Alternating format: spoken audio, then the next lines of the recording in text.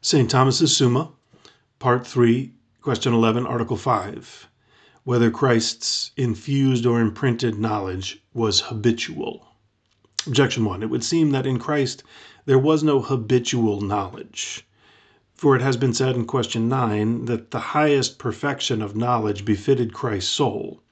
But the perfection of an actually existing knowledge is greater than that of a potentially or habitually existing knowledge. Therefore, it was fitting for him to know all things actually. Therefore, he had not habitual knowledge. Objection 2. Further, since habits are ordained to acts, a habitual knowledge which is never reduced to act would seem useless. Now, since Christ knew all things, as was said in Question 10, he could not have considered all things actually, thinking over one after another, since the infinite cannot be passed over by enumeration. Therefore, the habitual knowledge of certain things would have been useless to him, which is unfitting. Therefore, he had an actual and not a habitual knowledge of what he knew. Objection 3. Further, habitual knowledge is a perfection of the knower, but perfection is more noble than the thing perfected. If, therefore, in the soul of Christ there was any created habit of knowledge, it would follow that this created thing was nobler than the soul of Christ. Therefore, there was no habitual knowledge in Christ's soul. On the contrary, the knowledge of Christ we are now speaking about was univocal with our knowledge, even as his soul was of the same species as ours. But our knowledge is in the genus of habit. Therefore, the knowledge of Christ was habitual. I answer that, as stated above in Article 4, the mode of the knowledge impressed on the soul of Christ befitted the subject receiving it. For the received is in the recipient after the mode of the recipient. Now, the connatural mode of the human soul is that it should understand sometimes actually and sometimes potentially. But the medium between a pure power and a completed act is a habit, and extremes and medium are of the same genus.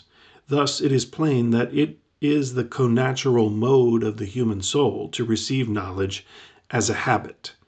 Hence, it must be said that the knowledge imprinted on the soul of Christ was habitual, for he could use it when he pleased. Reply to Objection 1. In Christ's soul there was a twofold knowledge, each more perfect of its kind. The first exceeding the mode of human nature, as by it he saw the essence of God, and other things in God, and this was the most perfect, simply. Nor was this knowledge habitual, but actual, with respect to everything he knew in this way. But the second knowledge was in Christ in a manner proportioned to human nature, that is, inasmuch as he knew things by species divinely imprinted upon him. And of this knowledge we are now speaking. Now this knowledge was not most perfect simply, but merely in the genus of human knowledge. Hence it did not behoove it to be always in act. Reply to Objection 2. Habits are reduced to act by the command of the will, since a habit is that with which we act when we wish. Now, the will is indeterminate in regard to infinite things, yet it is not useless, even when it does not actually tend to all, provided it actually tends to everything in fitting place and time.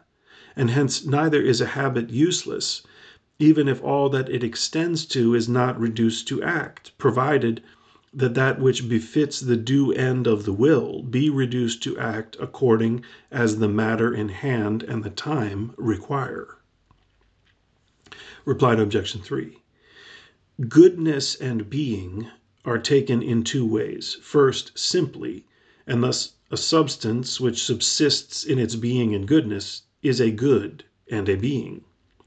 Secondly, being and goodness are taken relatively, and in this way an accident is a being and a good, not that it has being and goodness, but that its subject is a being and a good.